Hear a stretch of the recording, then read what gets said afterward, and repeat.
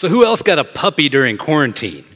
I mean, not who else, like I didn't get a puppy myself, but I've had a puppy before, and now I'm currently empathizing for all my friends who got puppies because they're in the middle of potty training that puppy, and they're in the middle of teaching that puppy tricks. And when I got a puppy, this was about 10 years ago, I went to the Prairie Village Animal Hospital, adopted a cockapoo, and he was cute. His name was Whitaker, and I got a book from the vet when I adopted Whit. Whitaker became Whit. He was just this cute, cuddly dog. And the book was called Dog in Hand by George Gates. And it encouraged me to, when Whitaker misbehaved, to put Whitaker on the ground on all fours. And then to not sit on, we don't sit on dogs, but we cower over dogs. And I would hold him gently. I'm not offending any dog owners here today. I'm not trying to do that. But gently put my hands over his head and hold his head to the ground. There was nothing malicious about this, but my parents would come over. My brother would come over and wonder, what are you doing to your dog? And it didn't work. I was never able to control my dog. We had to rehome Whitaker. We gave him to Haskins, another family here at Heartland, because it just wasn't working out. Whitaker actually brought out an ugly side in me. I went to anger management counseling because of Whit, and that's a different sermon for a different day. But we all exert our power over something, right? Like, you may be like an older sibling, and you know that you have some power. You might be a civic official, whether that's a law enforcement officer or a part of our government. You have authority, right? You have power. You could be just a parent in a family dynamic, and you have power. There's also this sense that power can be had in the workplace, where you supervise employees or you're in a group project and you're the leader, you exert power.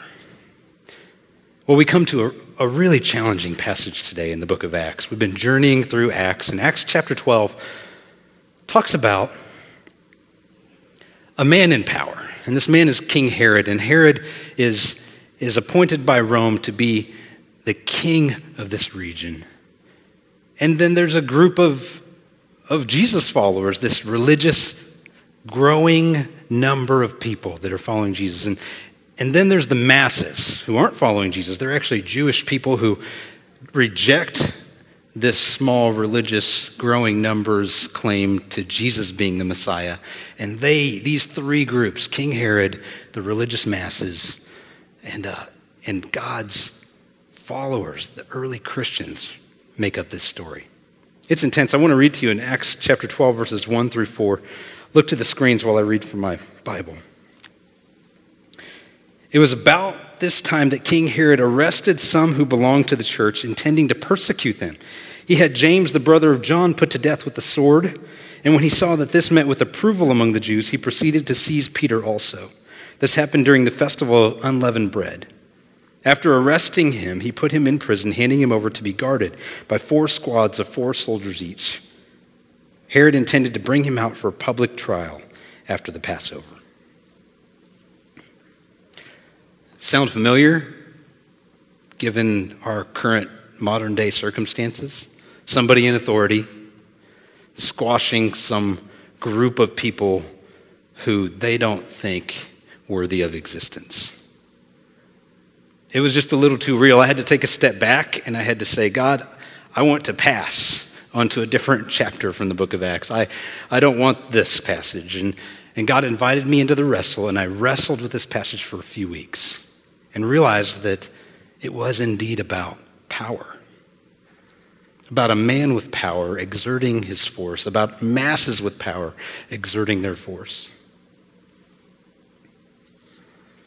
Herod quite literally sits on the dog. He squashes things. And he realizes that when he does this, he gets approval. And so he begins to capture more and more Christians and putting them to death. Power can destroy, or power can lift others up. I want you to hear that again. Power can destroy, or power can lift others up. It's really important for the electricity cables to be hung high and for the electricity to be securely fastened and kept inside these wires that hang above us. Otherwise, they would cause havoc and destruction. It's really important for your foot on the gas pedal to have some sense of control over that power, because that can wreak havoc if you're not careful behind the wheel of a car. A muscle can exert force and punch someone in the face, or the same power can be used to lift someone up. We don't have to look very far back to see this destruction in our world's history. If you just go back to World War II and the Holocaust era, we see that 6 million estimated Jews were killed by the hands of the Nazi war machine led by Adolf Hitler. One of the darkest times in the world's history. And out of that dark time comes one of my heroes, actually. His name is Dietrich Bonhoeffer. Dietrich Bonhoeffer was 12 years old when his older brother lost his life in World War I, and this profoundly shaped Dietrich. Within 2 years, at the age of 14, so if you're a 14-year-old out there, at the age of 14, Dietrich decided he was going to be a pastor and study theology. He did this and had a doctorate by the age of 24 from a German university, and now he's actually going to America to get another doctorate degree. He doesn't think much of America when he arrives. He visits some churches and realizes that these churches are filled with scholarly lectures for the elite. But in his class, he's one of 3 international students that shows up to Union Theological Seminary in 1930 at the age of 24. And this is a picture of his class. There's 3 international students. There's a couple African-American students. And before you know it, Dietrich hits it off with Frank Fisher. And Frank says, come to my church, the church in Harlem, Abyssinian Baptist Church in Harlem. And he invites him, and this is where Dietrich realizes that Christ, the black Christ, is preached with captivating passion and vividness. Dietrich falls in love with the black church, with black people and their lives, and he takes a trip down south to where Frank is from. And he is in the Jim Crow South, and he and Frank are going into a restaurant to eat, and he witnesses firsthand. He sees Frank not get served. And this is when Dietrich's mind begins to turn back to Germany. He realizes, I'm going back to Germany, to a pre-World War II Germany, and there are some biases. There are some racially motivated sentiments in Germany. Power can destroy others, or it can lift them up. You see, when Dietrich got back to Germany, he decided to organize with a few other leaders something called the Confessing Church. The Confessing Church just did this. They confessed that every human being was made in the image of God. And they started training other pastors to teach this from their pulpits, because Hitler's picture was actually framed and in the lobbies of churches in Germany. They had ascribed spiritual authority to Adolf Hitler, and Bonhoeffer and his friends said, no, this is not God's truth. Well, power can destroy or power can lift up, and the Nazi power machine destroyed the Confessing Church. Banned them from meeting, banned them from speaking publicly, radio addresses, everything. And they had to go underground, and Bonhoeffer and his friends developed an underground seminary at Finkenwald, and they're creating a safe haven for pastors who believe that God's truth reigns, and that God's truth means that every human being, Jewish people included, are created in the image of God.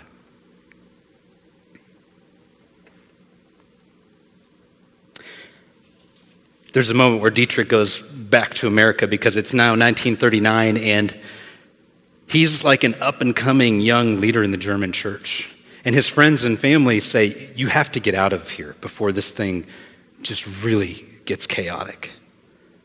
You have to save yourself, go to America. And so they send Dietrich, and Dietrich willingly goes to America in 1939.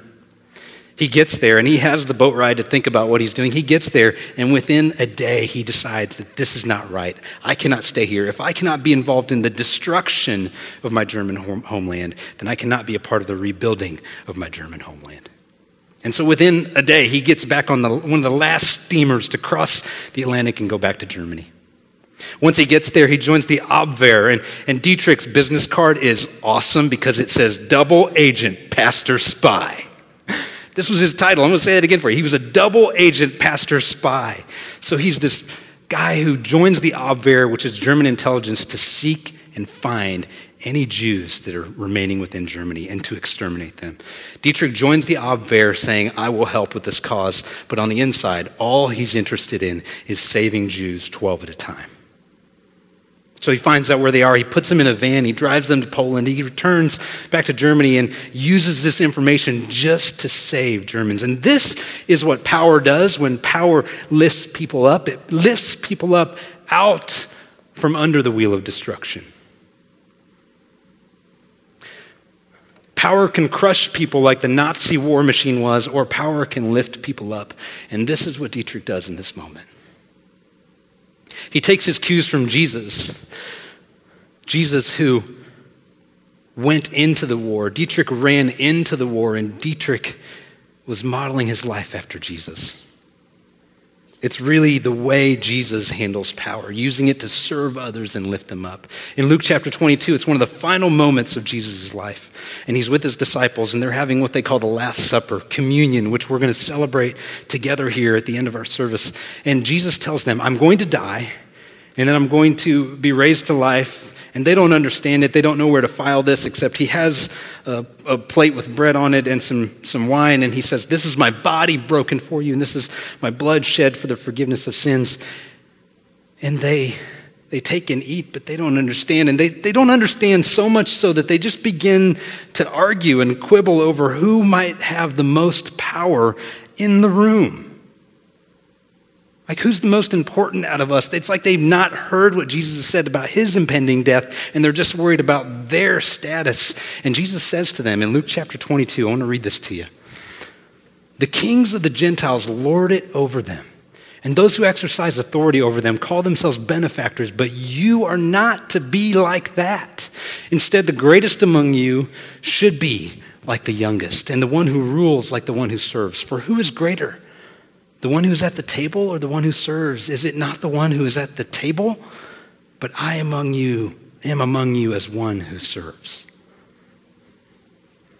It's the ultimate moment for Jesus to say, this is how you use your power, to lift somebody up. Dietrich said it this way. God lets himself be pushed out of the world onto the cross. He is weak and powerless in the world, and that is precisely the only way in which he is with us and helps us. The Bible makes quite clear that Christ helps us not by virtue of his omnipotence, but by virtue of his weakness and suffering. The Bible directs man to God's powerlessness and suffering. Only the suffering God can help. The suffering God can help show us how to suffer with those who need us. Specifically in this moment, in America, in 2020, in Kansas City, it specifically shows us how to suffer with our black brothers and sisters, with people of color. And I got to tell you, like, when Dietrich Bonhoeffer is re-entering Germany and he believes that Jewish lives matter, if he was here today in 2020, he would be saying to those who are being crushed under the wheel of systemic racism that black lives matter.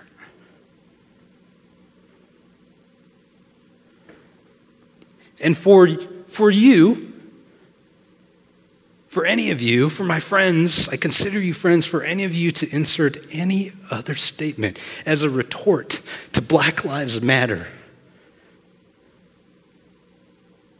is ludicrous.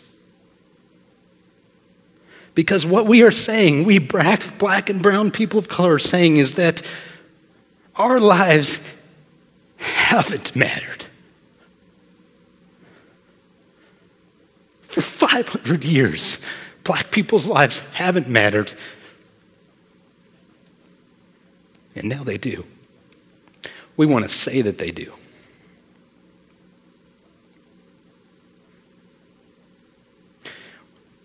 We're not saying all lives don't matter. And please, pitch your political stuff. Just take the words at face value. 3 simple words: Black lives matter. It means something to those of us of color. It means something to the God of the universe who created black people such that they wouldn't experience this kind of systemic racism, and yet they do.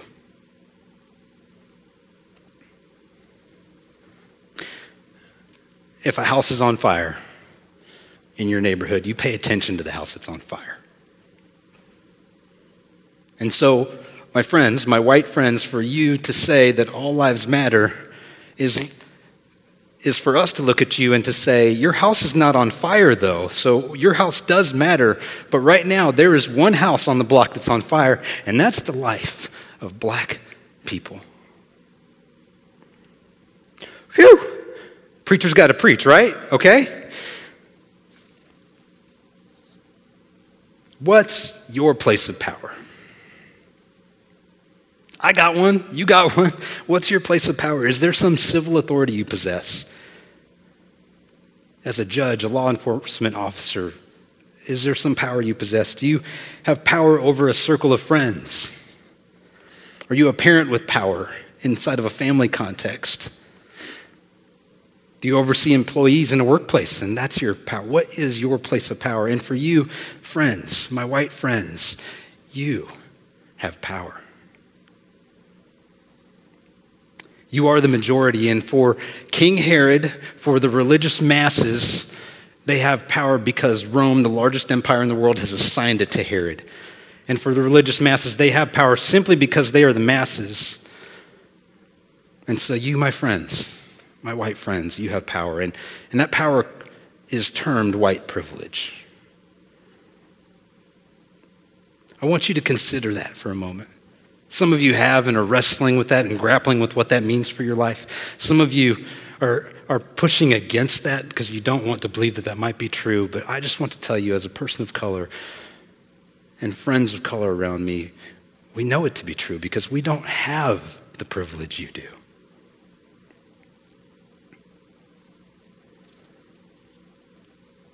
It's okay to be there, by the way.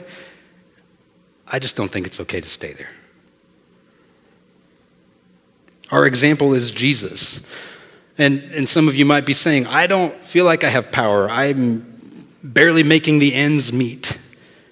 And I want to say that is a micro view of your life, which I am guilty of too. I can't tell you the number of times during this pandemic and racially motivated tense season where I have said, why me? And that is a micro-focused point of view. Jesus takes the macro view. Jesus says, to all of humanity, I want to suffer with you. I want to come and enter your existence. I see all of humanity. I died for all of you. The one who created the tree hung on a tree. The one who should have been free gave himself up to captivity. The one who had all power was made to be powerless. Philippians 2:6-8 says it like this, that he became without sin.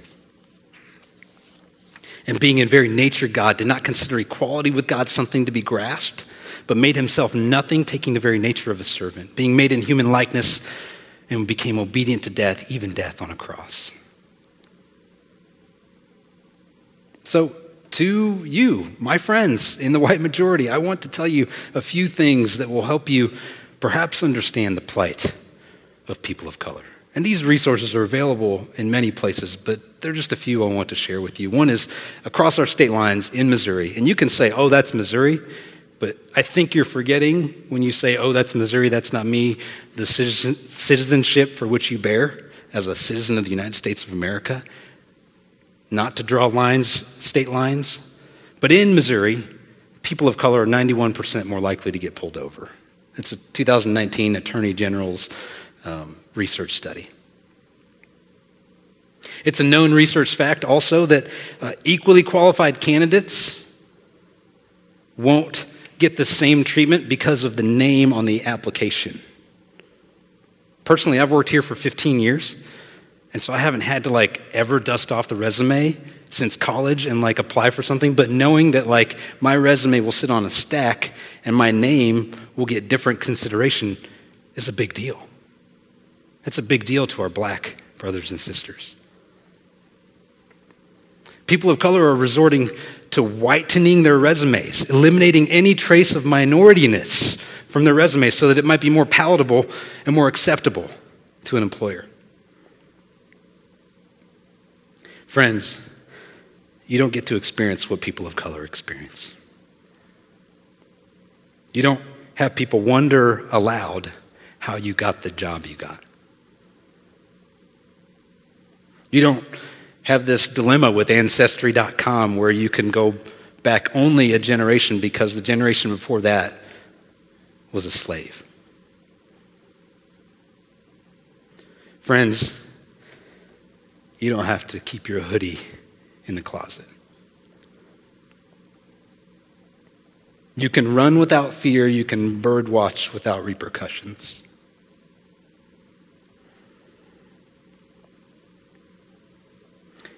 And unlike George Floyd, a brother in Christ, you can breathe.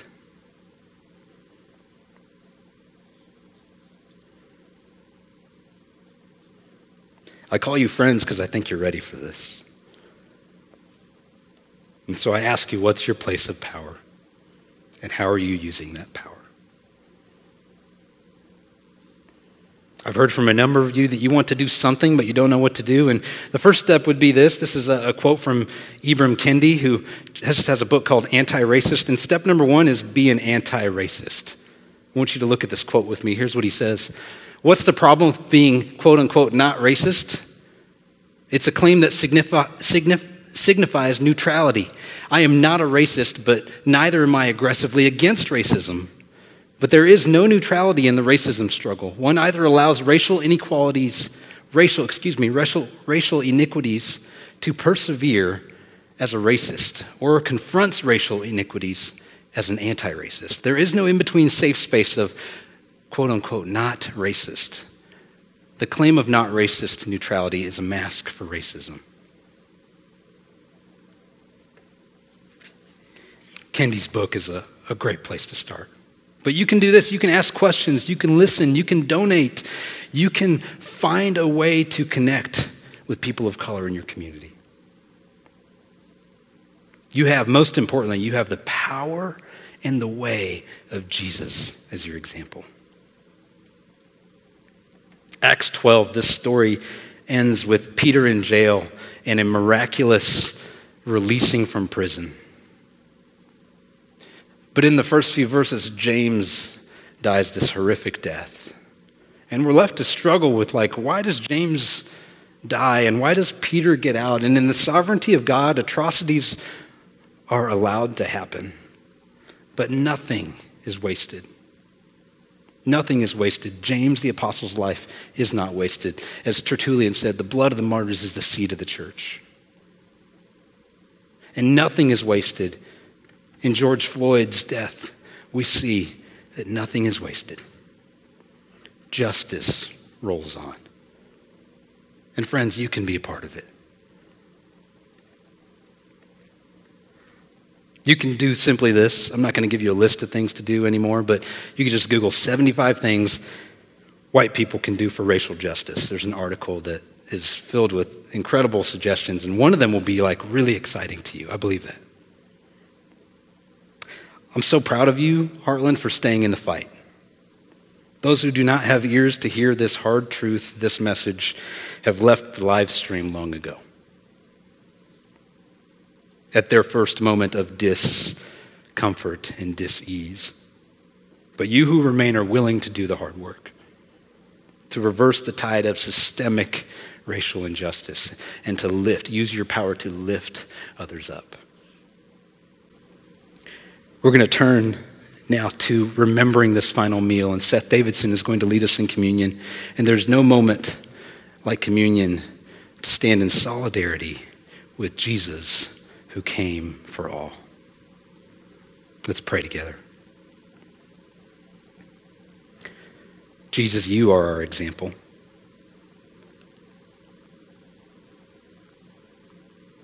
You came to be for everyone.